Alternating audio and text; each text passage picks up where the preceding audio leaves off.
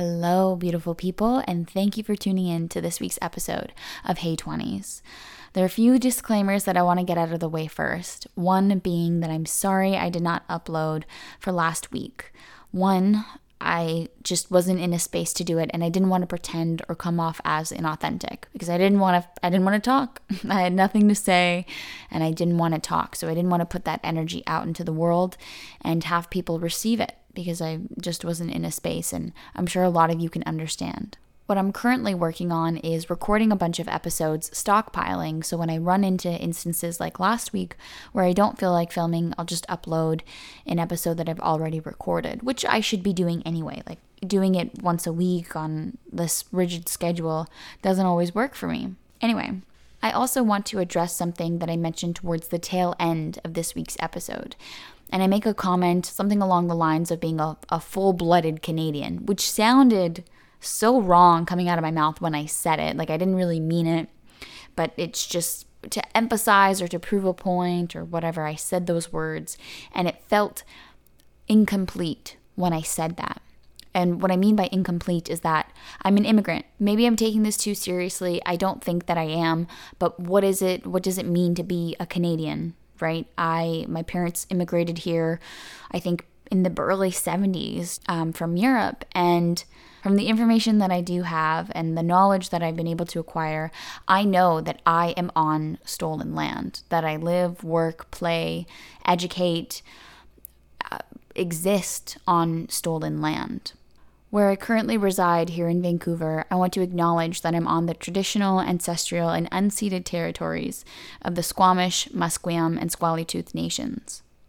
It's important that I say that because I realize that I'm not a full-blooded Canadian, and I recognize the history that Canada has with Indigenous people, and it's not one that we should be proud of as a nation. And so I really want to highlight that because it felt wrong coming out of my mouth. And if it felt wrong, it probably was wrong. So I just wanted to clarify that. Anyways, I'm sorry for the long-winded intro. To introduce today's beautiful host, I sit down with Kaylee Roberts, who is the author of the book Unreported. In Unreported, she accounts women's stories of sexual assaults and why they didn't report them. In the book, she talks about her own experience. And in this conversation, we talk a little bit about that and our recovery process. If this is too much for you, then definitely click off. I get that you and your needs and your healing and journey come first. This is a heavy topic. However, I would like to highlight that I think Kaylee and I do a really good job at making it light because neither Kaylee nor I bring heaviness to the conversation. I think it's primarily because we're in our own healing process and we look back on our trauma and our instance of sexual assault with this odd level of gratitude, which sounds bizarre. I understand that it sounds bizarre, but I would recommend that you stay tuned, listen to it, because our traumas don't define us. We attach stories to meaningless situations. I am not my sexual assault. I'm not the crime that was committed to me, nor are you if you've done something bad or if something bad has been done onto you. You are not that. You are not those defining characteristics. There is so much more to you if you let there be. So without further ado, here is Kaylee Roberts.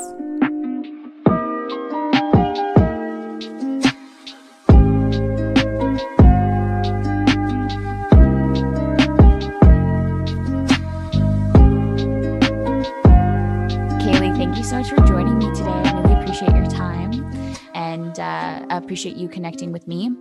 Thanks for having me. I'm so excited, and I really admire our dedication to getting the tech right at the beginning here. Definitely. Yeah, that was dedication for sure. The universe was testing us. For sure. For sure. But we prevailed. Yeah. No, I'm so excited. I love talking to women. Favorites, just have girl to girl conversations. So yeah, thanks again for having me on. There's no problem. It's my pleasure. There's nothing like a good female connection, woman connection. I definitely need more of that in my life, but that's I guess another tangent for another time. So Kaylee is magnificent in so many ways. One being that she wrote a book called Unreported, if I'm Correct. Unreported. Yes, there it is. Oh, and she has it. Yeah. Unreported.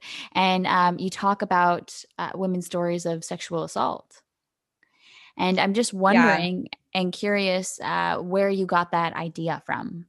So basically, yeah. So I grew up with my mom, my aunt, my two younger sisters, both my grandmas, being literally within a 2 mile radius of me. So they were always talking to each other, sharing opinions, very strong opinions, and talking about, you know, issues that women have. And so when I got to college, I think women's issues were definitely at the forefront of my mind already. And I started realizing that a lot of my friends were experiencing this new issue. And then I experienced it as well, which is sexual assault and rape. And it was just, there was quite an array of situations and quite an array of reactions. And so that had been my freshman year. And then, ever since then, I've been thinking about, what does this mean for me? I've been a writer since I was a little kid, and in high school and college and after college. And it wasn't until a couple of years after it happened to me that my boyfriend at the time said to me, why didn't you report? And I was like, what? It never even crossed my mind to report. And he goes, I mean, you're so passionate about this and you're so passionate about making sure that this doesn't happen to other people, that I just think reporting could have been the way that you could have helped, apprehend that guy and make sure he doesn't do it again. Mm-hmm. So that got me thinking in a whole different realm. And I started thinking, first of all, did I do something wrong? Honestly, did I mess up? Is this guy still out there on the loose because of me? And then, through a couple years, a little bit of therapy, I realized that, that was my reaction in the moment. That's what I felt like I needed to do for my healing process. But I became curious why my healing process felt so juxtaposed to the act of reporting. And Right. then when I looked up the statistics, as on the low end of the statistics, 75% of people don't report sexual assault and rape. And then there are other statistics that say even more than that don't report. It's hard to know, right? So, so then I became curious, why does seemingly no one's healing process line up with reporting? And just what do we need to do to fix that? Mm-hmm. That's beautiful. I think that's so beautiful. And I think your message is so powerful. And you're definitely, I think, helping a lot of people heal. But I'm curious to find what did you find when you were writing this book? Why is it that people don't report their sexual assault? I do think that's 70, what did you say, 75%? So that's quite Yeah. low. It's crazy. I wonder how people come to that statistic, because it's like you just hear stories and people haven't told anyone before, which I really want to get into later with you. But I Yeah. just feel like there are so many women who've never told a soul. So I would be, hard pressed to believe that it weren't closer to like 99% of people don't report it. Yeah, that was one of the statistics I found. It was 80 to 95% don't report. Mm. And I feel like that's more in line, but I was like, we'll play it conservative, whatever. Right. 75 is still staggering, and it still It makes it is. It the most is. underreported crime. Mm-hmm. So, but yeah, what I found, I mean, I went into writing the book I had brainstormed with my editor a list of reasons that a person wouldn't report, just based on what I'd read and, researched and listened to in other podcasts and documentaries. And then also just based on my own kind of feeling, right? And memories. And when I went into the book with that in mind, that list, I sort of became a little overwhelmed, because this is a topic where everyone doesn't report for so many different reasons, but also so many of the same reasons. So each woman that I spoke with, I interviewed, probably about 15 different people who had never reported, and talked to them about why they didn't and how it helped their healing process and how potentially it hurt their healing process and what they wish could be different. And I was frustrated at first because none of them fit into a box. Like I was hoping, oh, this girl will fit into this box. This one will fit into this box. And And that didn't happen. And then I talked to this female detective who kind of turned my world upside down. She's amazing. And she said, you know, where we fail is trying to fit people into this prescribed notion of here's why you didn't report, here's how we could fix it for you. She says, really, what we need to be doing is with each individual person in each individual situation, just look at them and say, what do you need right now? And that's not something law enforcement's built for. I know, right? I know. Yeah. Yeah. For those of you just listening and not watching, I, had to praise my hands to that one because it's true. That is part of our unique healing process is what do you need instead of forcing people to fit into these so-called boxes like you just mentioned, because that's not conducive to individual healing processes. Exactly.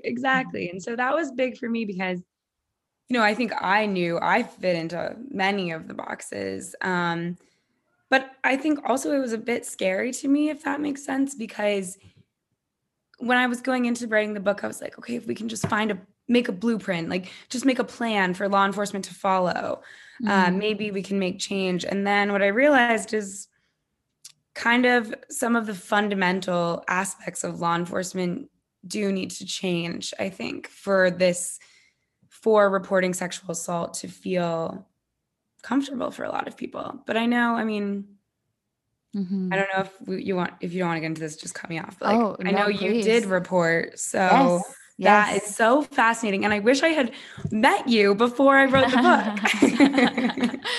book. Well, yeah, it's so interesting. I did actually want to bring that up. I thought it was a perfect segue because we are two people who experienced sexual assault, but you did not report, whereas I did. I was in a bit of a different circumstances. I was 10. So it's really, I think in Canada, because you're located in the States. Mm-hmm, yeah. Yeah. Okay. So in Canada, you, once you hear of like child abuse of any regard, you have to report it. Like there's no way, or else you will also be held accountable. So you have to report it. So once I told my mom, she was like, okay. I was like, you can't tell anyone. You cannot tell a soul. She's like, yeah, cool. She's like, sorry, I have to. Yeah, I kind of have to now. Yeah, so that happened. But as we talked about this over the phone prior to this interview, but that that reporting it was definitely not conducive to my healing and was so much more destructive. Like it was so painful for me that I started questioning, did this even happen? Because that's kind of like the lawyer's motive, right? Like to make sure that you're mistaken. Like, but it was a dream. Like that didn't really happen. Are you sure it was even him? And this and that, and poking holes in your story. And that's what they're hired to do. But as a kid, especially, that was so traumatic and so painful and really caused me a lot of pain. But like we also talked about before, I think that that's something that I had to do. I had to go through that and I had to report it to know just what the outcome would be. It doesn't have to be an outcome in my favor, but at least I know now that, there's some closure there. And you know what, Madison, I feel like that's such a powerful point because it's so true. And I know even from going through, I spent, like 6 years not telling. I told a lot of my friends and like every boyfriend I've ever had has known, but like, I didn't tell my family. I didn't tell people. It wasn't something people knew about me. And I think I had a lot of fear about that, about what would happen if they found out. And I think, with the woman I interviewed for the book, no one specifically mentioned a lack of closure, but I do think by the very essence of having this end game that exists that you can report and choosing not to, you do kind of get robbed of that formal closure. And I think it results in a lot of people having to find ways to make closure for themselves a bit. And what I am happy about is for some of the women that I interviewed, I think seeing their story like in paper was a form of that closure, right? That's the ultimate release. Telling your story, having someone else rewrite it and put it in a book. Yes. I don't know. Yes. There's a lot of power to that. bringing your story to the light, because I don't think that pain can live in the light. I think that when you keep things hidden, when you keep things secretive and in the dark, it has power over you. We carry this baggage, we carry other people's stories because we're there's shame associated with it, but it's not our shame to carry. And I think that's one of the biggest lessons that I've learned only now, like a decade later. It's like, oh, okay, yeah, well, more than a decade later. And just Yeah. being like, this is not my story, this is not my shame. This would have happened to Right. anyone. It was just wrong place, wrong time kind of Isn't it thing. so crazy when you tell a story that you think is going to make people, like, is going to make people feel a certain way about you, or, make people cast shame on you. And then all of a sudden you tell it and you're bracing for that, like, and then Yeah. it doesn't come. And that, I think, Mm. is one of the most freeing things. And as people who have been through this, and also just people who understand it, right?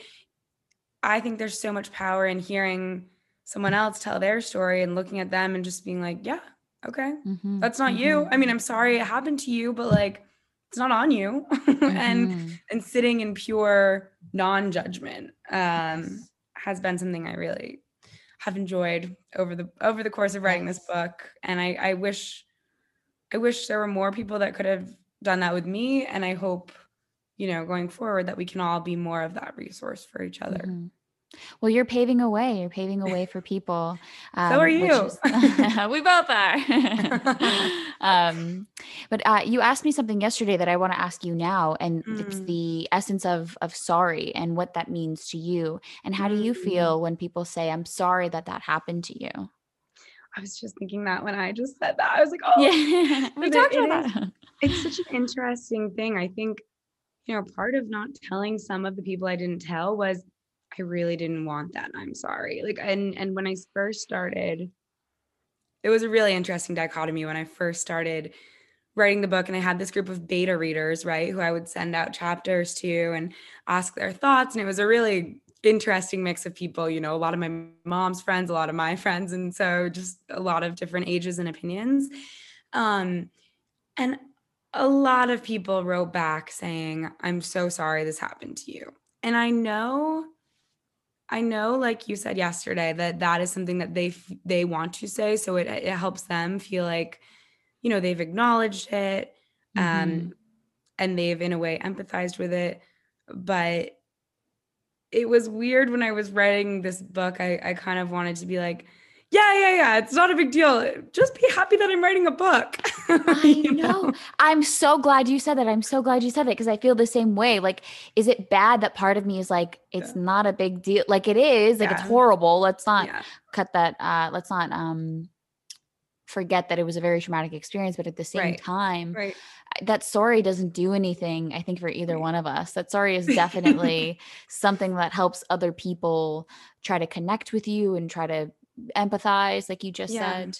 Um, Why do you has- think we avoid the I'm sorry though? Like, isn't that kind of a weird thing to do? I feel weird about it myself. I don't Because know. truthfully, I mean, I as an outsider, and as someone who's also been in it, I think at least I'm going to answer your own question that Mhm. I think maybe that sorry doesn't do anything for you because you know that it's led you to who you are, that Yeah. you've created a beautiful, business, you've wrote a beautiful book, you're helping people, you're a healer, and that's part of your essence of being a healer is having been through pain. How the fuck can you Mm. empathize with anyone? Sorry, I swear a lot. But how could you possibly empathize with anyone when you haven't experienced the pain yourself? It's empty. It That's so doesn't mean true. anything. So I think it just adds to, the power that you have. It's And so same true. with, yeah, and same with myself. Like I wouldn't change anything. I look back on my life and all the chaos that I've experienced with gratitude, Mm. which Yeah, is, I yeah. I have had many moments in my life where I've looked back almost in the immediate wake of pain happening and been like, "Oh, now I get it." I remember the first time I was heartbroken, I was like, "Oh, okay, so this is how this feels." And I think Mhm. after the assault too, I mean, I had spent that whole first year of college looking at headlines about sexual assault and rape and being really kind of shocked by them. I think I didn't realize. I mean, I came from a very sheltered town in Connecticut. And so, Mm, like small town. And so, I didn't realize that that's how women in the world were treated. As naive as that sounds, I was only 18, but like, I don't know. I just thought every woman was given the respect that like my family had given me growing up, right? Right. And that was definitely a naive outlook, but I was already so shook by those news headlines. Like I remember that. Do you remember there was a girl at Columbia University who was raped, and Columbia refused to take her assailant off campus Oh my or to God. remove him from campus. And so she literally carried her twin XL mattress on her back all year as a like form of protest and a form of performance art. Yeah. I was following that a lot my Wow. freshman year, and I didn't understand, like I understood her point, but I didn't understand her pain. And then when it happened to me that summer, I was like, you know, oh. And in a way it almost feels good. It's like, okay, now I know about this part of life, and I guess I was a little grateful for that. Yeah, I think that it's amazing that we can find gratitude in those situations. As messed up as it is, it's not like we welcome, situations Yeah. of Yeah. pain Yeah. and trauma and stuff like that. But Yeah. to know that it doesn't define us. And we talked about this. We had a beautiful phone call yesterday, and spoke about reclaiming our power, and that's what we're doing. And I think that Mm, it almost makes survivors of sexual assault, when you lose your power because it is taken away from you. That's what rape is. That's what sexual assault is. It's right. not about sex. Right. It's about control. It's about power. That fucking blew my Mm-hmm. mind when I figured that out. I was like, oh, of course not. It's not about getting some, because a dude can get some anywhere. It's not about that. It's let me take your Yeah. With power and themselves. feel in control. Yeah. Yeah. Just, like it's really not difficult to find somebody. But so it's never been about that. It's about feeling powerful and being in control. And so when someone takes your power away and you lose your voice, once you gain it back, I think it shows how much more resilient you are and the strength that you really have, because you fought and you got it back. You found the courage to take it back. Like, that's remarkable. I loved when you said that yesterday. I thought about that all night and until he came back. But I think when this is kind of where the book ends up leading at the end, is just, it would be my real ultimate wish if law enforcement could help, if the process of reporting could help reinstate that power, right? Because that is what you need. You need control back, you need safety, and you need to feel like, okay, I wasn't the one calling the shots in that instance, and now I am. And now for the next however many days, weeks, months, years, like I am going to call the shots. Mm. And I think what I've learned from, you spoke a bit about your experience, and then in the book, I did a lot of research on people who did report. And so kind of how it's structured is like every chapter, there's a little bit of my story. There's a story of someone I interviewed, like their whole story. And then there's an analysis of someone who I didn't interview, but who you'd probably know from like the headlines, people affiliated with Harvey Weinstein or the Mhm. movie Spotlight or things like that, who did report. And I just analyzed like, how long did it take them to get their voice back, and how many obstacles did they face in the reporting process? And Chanel Miller, who was sexually assaulted behind the dumpster at Stanford by that swimmer, Brock Turner, she writes in her book so extensively. You should read it. It's so beautifully written. It's like probably my favorite book. But she writes so extensively about the law, or about reporting, and about the lawyers, exactly what you talked about feeling crazy on the stand, about Yes. yeah, Yes. yeah, Yes. Yes. Yeah. They make you literally lose your mind. I remember being 11 years old, because ugh, the process takes so long. I right. took a year to tell my mom, and then it took another year to go to court, finally being in court.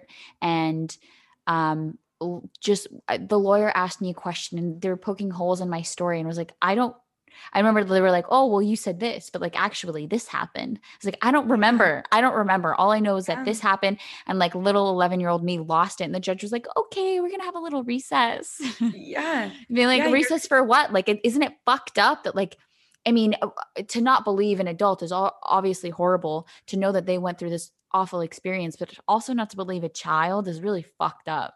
It's really fucked up. Also, at that age, recess should just mean Yeah. something totally Oh my different. God. Yes.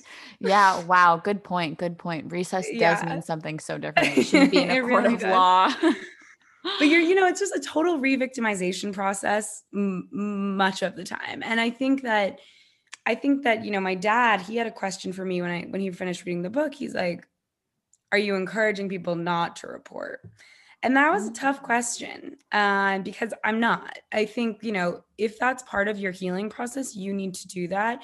I guess my point is, we can't expect people to report to the current system we have. Like, as it's currently laid out, the fact that it takes control, that it re-victimizes, that it has been proven to also not work. I mean, we haven't even touched on that, but like, I think you said your case, it did work out. I mean, what is No. working out, right? It I no didn't. he No, they were found yeah. innocent. Yeah, oh yeah, they were found not guilty. Yeah, Yeah. so it really doesn't I mean, you hit the nail right on the head. It is re-victimizing, it's re-traumatizing. It's making the survivors of sexual assault relive it Yeah. just so that their accusers are found not guilty. Like, what the fuck's the point?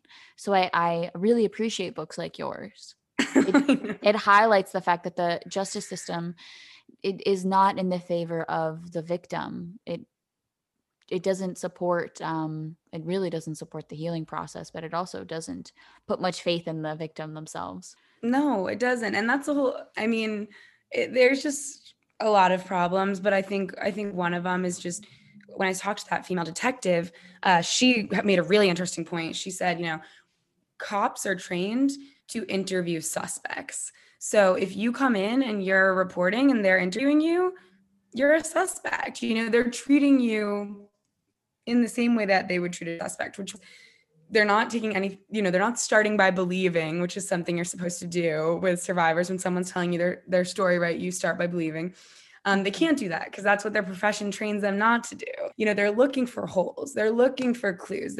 And I think in our hypersensitive state after a very recent trauma, everyone is like, you feel that. If you're sitting across from a person who's skeptical of you, you feel it. And like, Mm-hmm. it doesn't feel good, and No. and at bare minimum, it doesn't feel good. And at the worst possible circumstance, it totally re-triggers you. I saw this Yeah. article and it's really sad. I mentioned it in the book, but there was this girl, this woman, Frances Andrade, who actually committed suicide in the middle of her rape trial because she felt that she was reliving the trauma to such an extent. And I know that's an uncommon story and it's anecdotal, but I don't know, stuff like that is really staggering and is a good reminder of like actually how serious this is. Mm-hmm. Mm-hmm.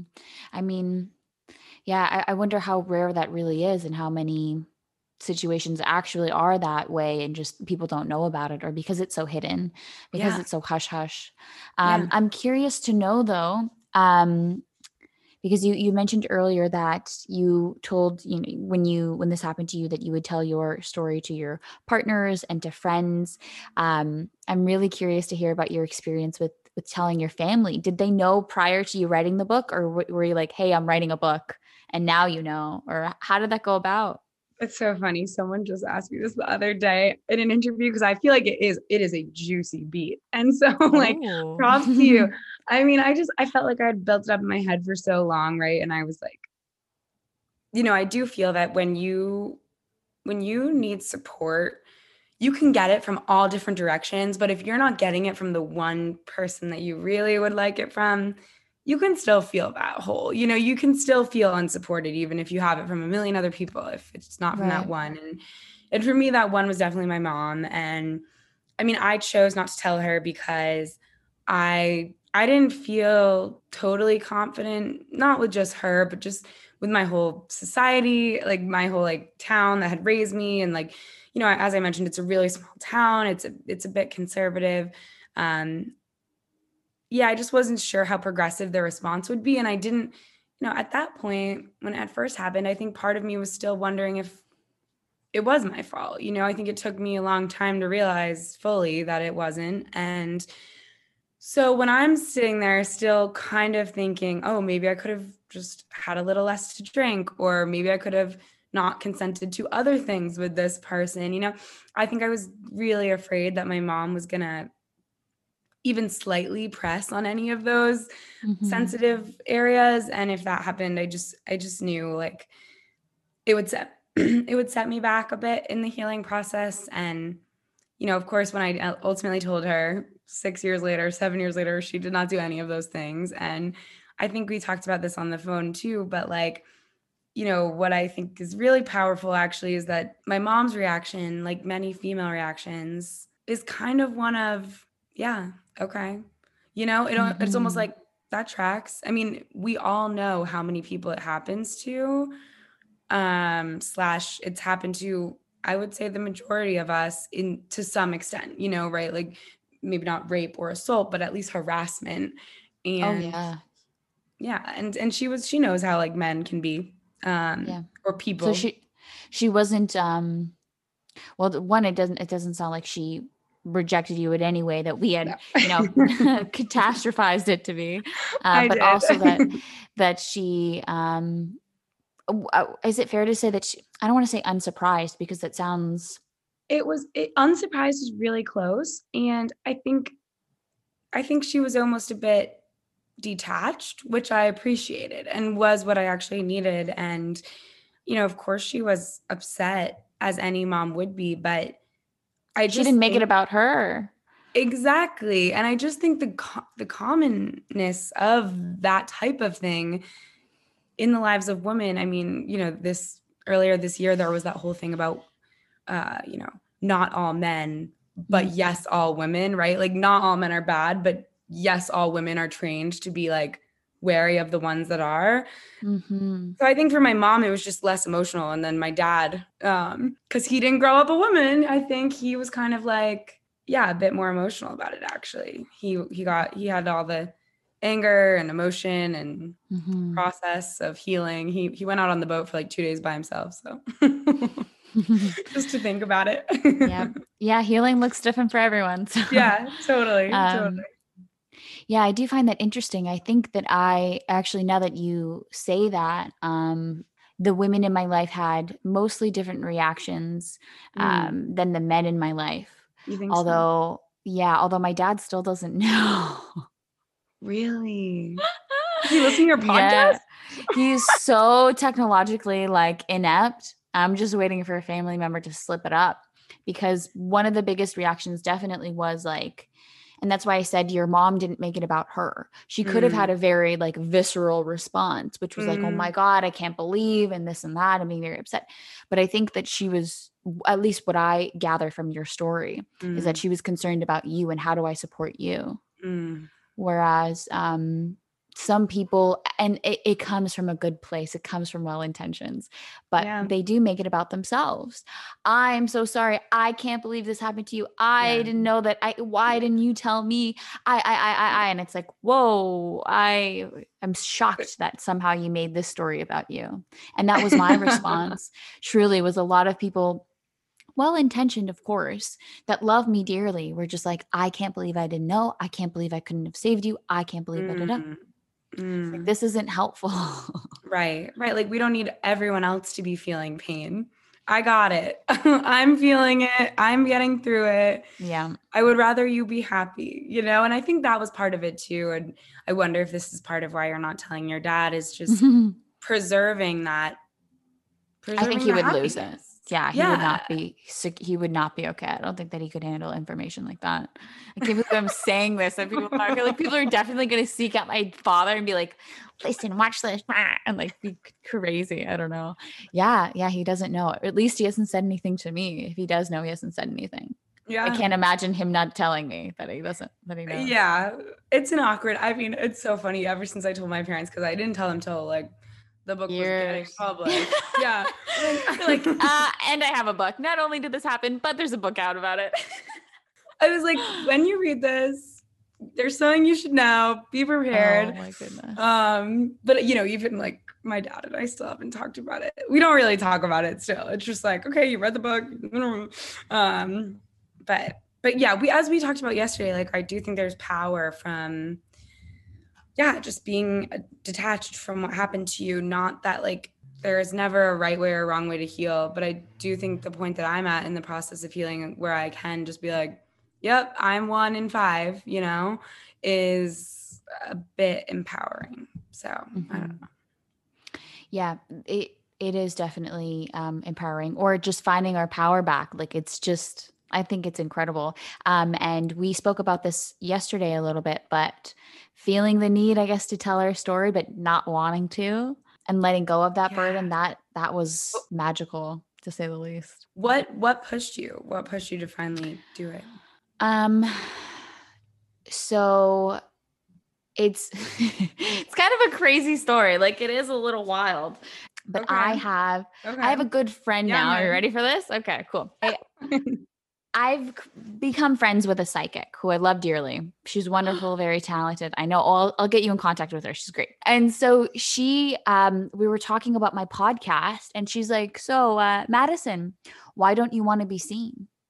I was like, "What do you mean?" She's like, "You're protecting yourself from something." I was like, I don't know what you're talking about. She's like, no, no, no. You're protecting yourself from something. You want to be in control. You don't want people to see you. So you're afraid to speak out. You're afraid to promote Wow. yourself, basically. What happened to you when you were about 9 or 10? I was like, what the fuck? Yeah. Oh, yeah. She called me right out. She called me Oh right my out. God. And I That's a was like, good well, there's, psychic. yeah, oh, she's great. She's very good. It's also like a healing thing, not just like accurate, but also like, how do I help heal you? And Mm-hmm. so I was like, well, there's this one thing that happened to me when I was about 9 or 10 that I can think of. She's like, well, she's like, well, tell me what happened. I'm like, I don't think it was it. She's like, no, no, no, tell me. It's like, okay, well, I was assaulted. I was sexually assaulted. She's like, yeah, that's it. I'm like, what? She's like, yeah, yeah, no, no, no. She's like, you have been carrying that with you. And then of course I start to cry because it's just like such a weird, like emotional release. She's like, you've been holding on Right. to that. She's like, you are so combative because of it. You are so Mm. like, instead of letting people think whatever they want about you, you have to like almost fight them and manufacture this version that you want to be so people can see you a certain way. You don't want people to see you any way else because you're trying to protect yourself. You're trying to protect that child of you. And I was like, fuck, Debbie, what do I do? I was like, I don't know. So we had this whole conversation. And soon after, I was like, I need to release it because I am holding on to it. She was right because every single day, I don't know about you, I would love to hear your story, but Yeah. I was thinking about it literally every day, multiple times a day. Even Mm. 10 years later, 10 years later, Yeah. thinking about like, not that I, would cry in a corner and be woe Right. is Sure. me, but it's something that just, it reminds me like all the time it's brought up. And the second that I told my story, even though I didn't want to, because I was ready to release it, I'm like, I can't fucking hold on to this baggage that isn't mine. I stopped thinking about it. I haven't thought about it Wow. in the way, unless someone brings it up, like, "Oh, hey," and like we can talk about it, but I don't have that attachment anymore. I don't It's need to amazing. protect myself. I'm ready to be Mhm. seen because it's Mhm. not like we've talked about already. It's not my baggage. It's not my shame. Right. So, Right. I mean, that's an amazing transformation. I can't believe, thank you. I can believe that you were still thinking about it that much, that Mhm. much later, but I can't believe the psychic nailed it. Oh, she's good. She's good. That's my other takeaway from this. Yeah, then I No, got a good psychic. yeah, I'm like, okay. But no, but I totally do relate because I think that, when I started writing the book, I didn't want to include my story in it. I was like, I care a lot about this issue, but, and of course, this is how I was spinning it in my head. Ready? I'm sure you'll be like, okay, yeah, I would have been there too. But I was like, I don't need to make it about me. This is not a book about me. I'm 25. I'm not writing a memoir. Like, I care about the issue and I don't want the issue to get lost in like, Mm, my what happened to me. right.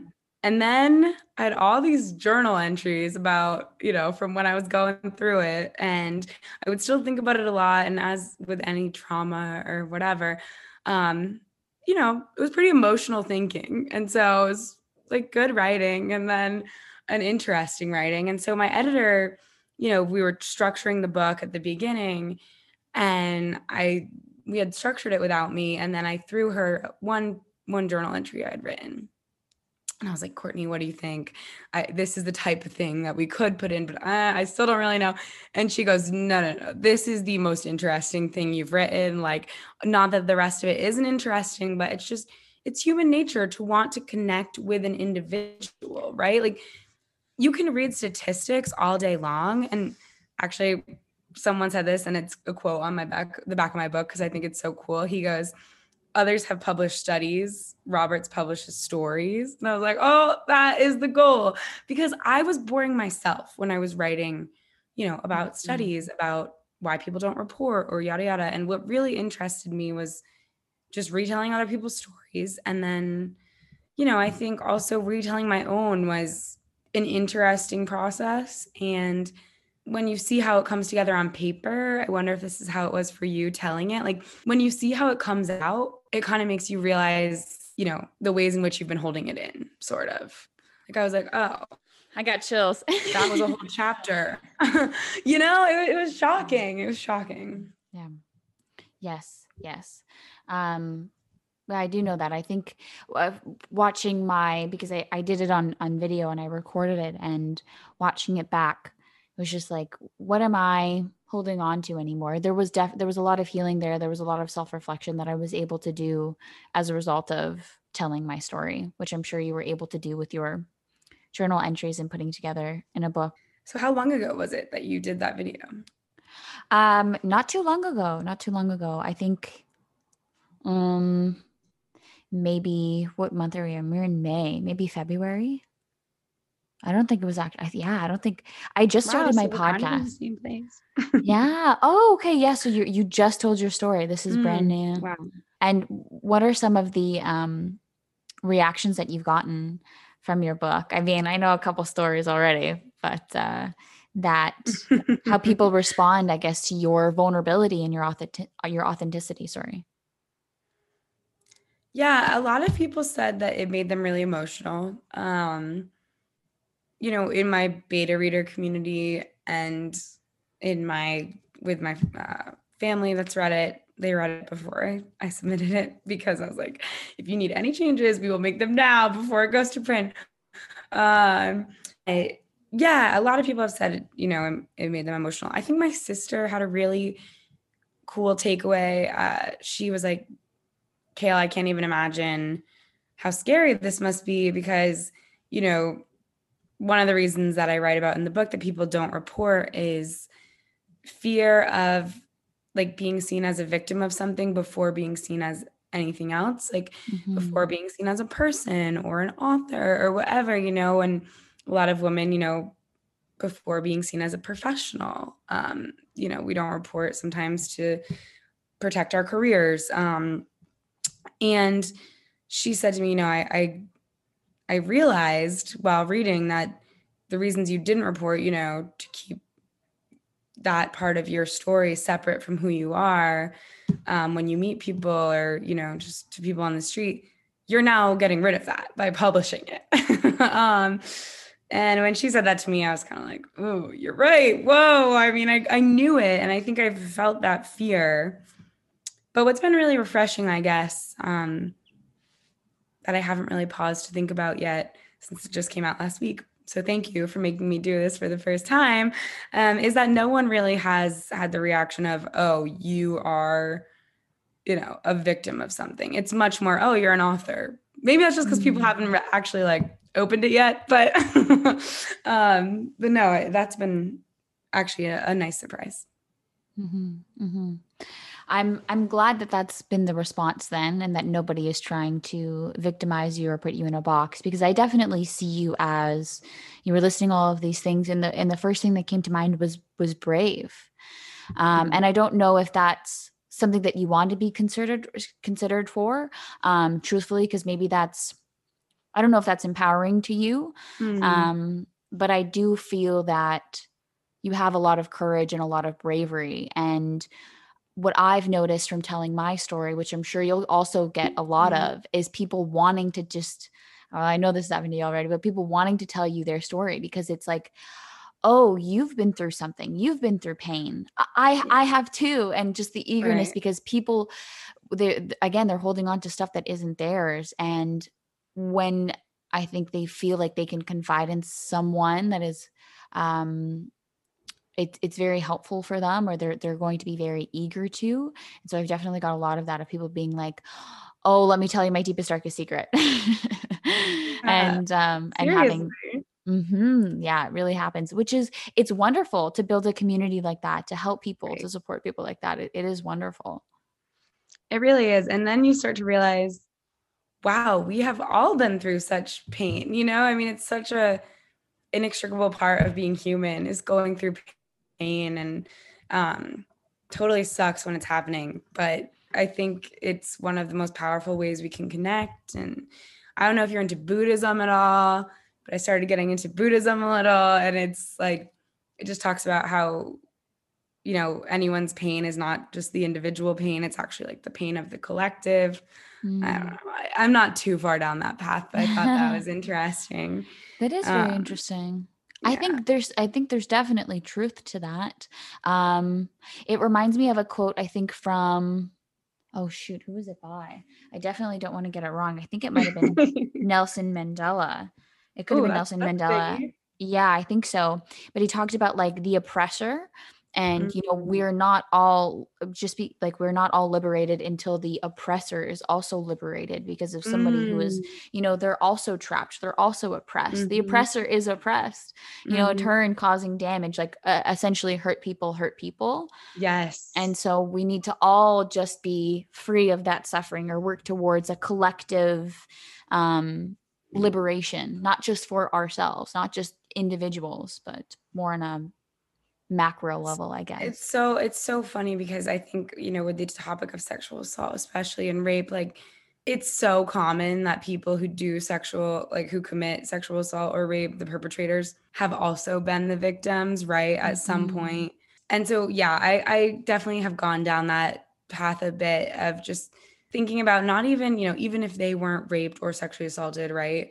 I've been thinking a lot about how masculinity affects all of us. And I read this book, For Love of Men by Liz Plank, which I so love and highly recommend. And it actually is a lot of statistics, but mixed in with stories. So I liked it. Mhm.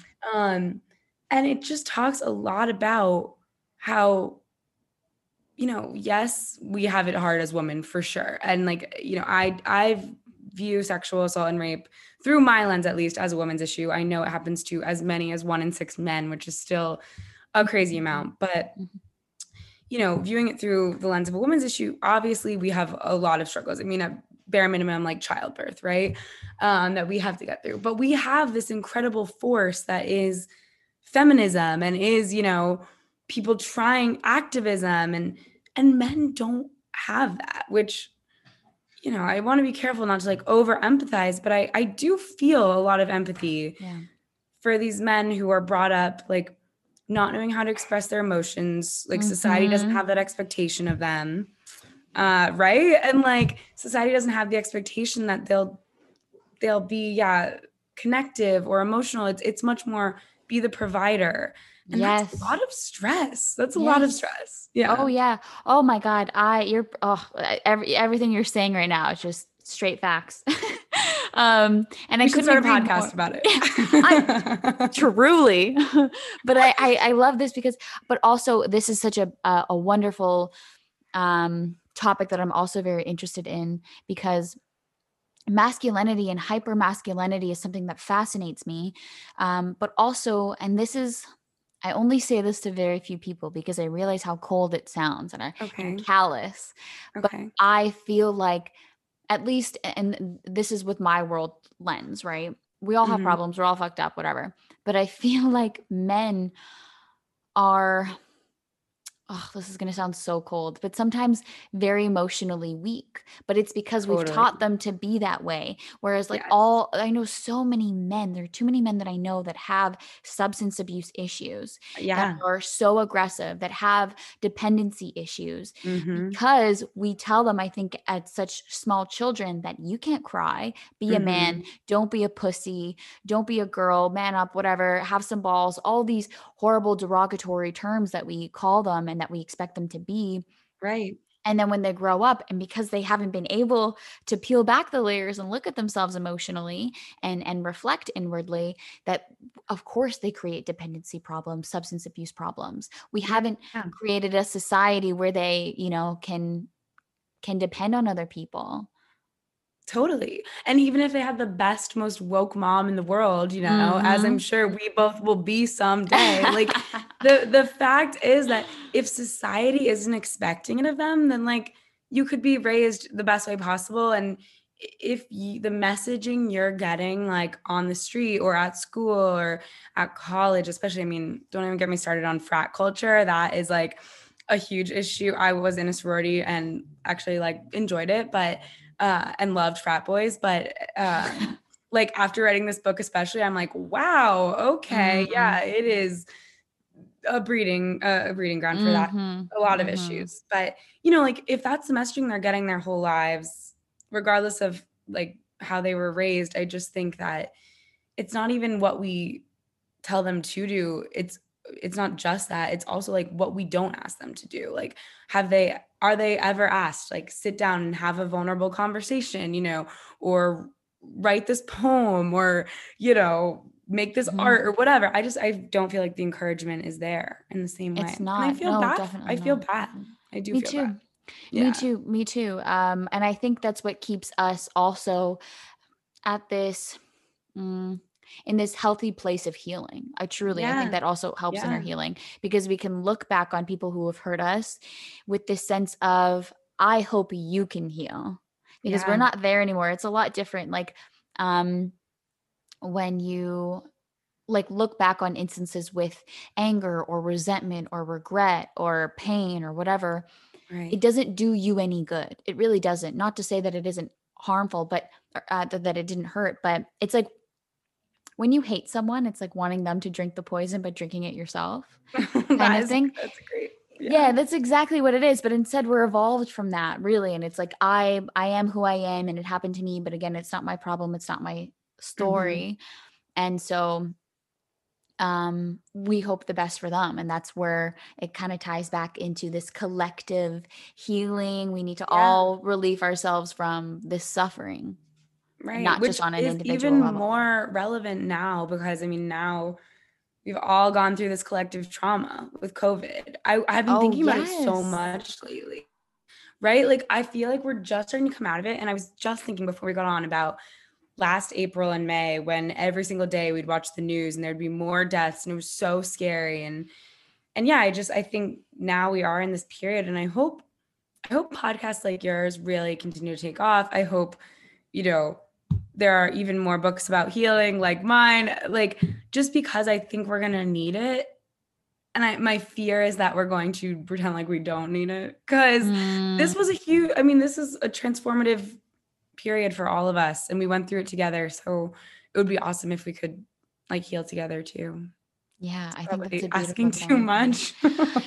I wish it wasn't. I wish it wasn't asking too much. I mean, I think it's a beautiful thought. I think it's a beautiful wish. And you're right, definitely some people are going to resist, pretend like Yeah. it didn't happen. Yeah. But there are a lot of things that COVID did, especially to bring, it brought a lot of issues to the forefront. It brought a lot of lessons, and whether or not we want to learn them, that's up to us, I guess. Right. But I think we've both done a lot of learning. And did you write your book is that when you wrote your book? Was it yeah, over I was COVID? just about to say you started a podcast. I literally That's right. wrote my book. Yeah. Oh my God. Wow. Wow. Yeah. It was a good time of healing in that sense. It's crazy to me, like how much pain can manifest into progress. There's that, and that's exactly what happened. We've turned our pain into progress. Thank you, COVID. Which is totally a privilege, right? I mean, definitely I feel lucky is. that I was able to work from home and I like went home to my parents and everything and was unemployed for a bit, but like wasn't too scared about it. So yeah, I don't know. I just think that it was definitely a privilege, but I hope there's a like silver lining for everyone. I don't know. I agree. I hope the Yeah. same thing. I hope that there's something that can be learned and changed. But you're right, definitely from a place of privilege. I was very lucky. I think I don't know how it is now. I haven't applied for any benefits, but in Canada, I think most of us were pretty lucky. It was just kind of Oh, like really? apply and you'll get this. Yeah, it was Yeah. right away. They were just giving out benefits and That's anyways. amazing. I love Canada. As you know, all Americans want to go to Canada. When Trump was president, everyone was like, all right, we're going to Canada. That's it. Yeah. The thing is that you're not going to find any places of warmth. Then again, you do live in New York, so I'm sure you've adjusted to the cold. Do you think you'll ever leave and go somewhere warmer? I like the cold. Oh, okay. I'm a true-blooded Canadian.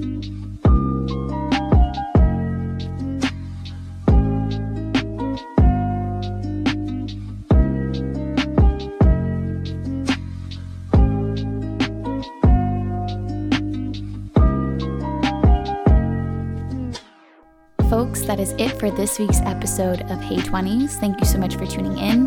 Don't forget to follow me on Instagram at Hey 20s Podcast. Send me a DM, send me some messages. Let's connect, start a conversation. Also, for next week, I have a special episode. I'm going to be talking about some life lessons that I've learned over 24 years. Anyways, I'm looking forward to it. Thank you so much, guys. Until next time, stay happy, stay healthy. Mwah. Bye-bye.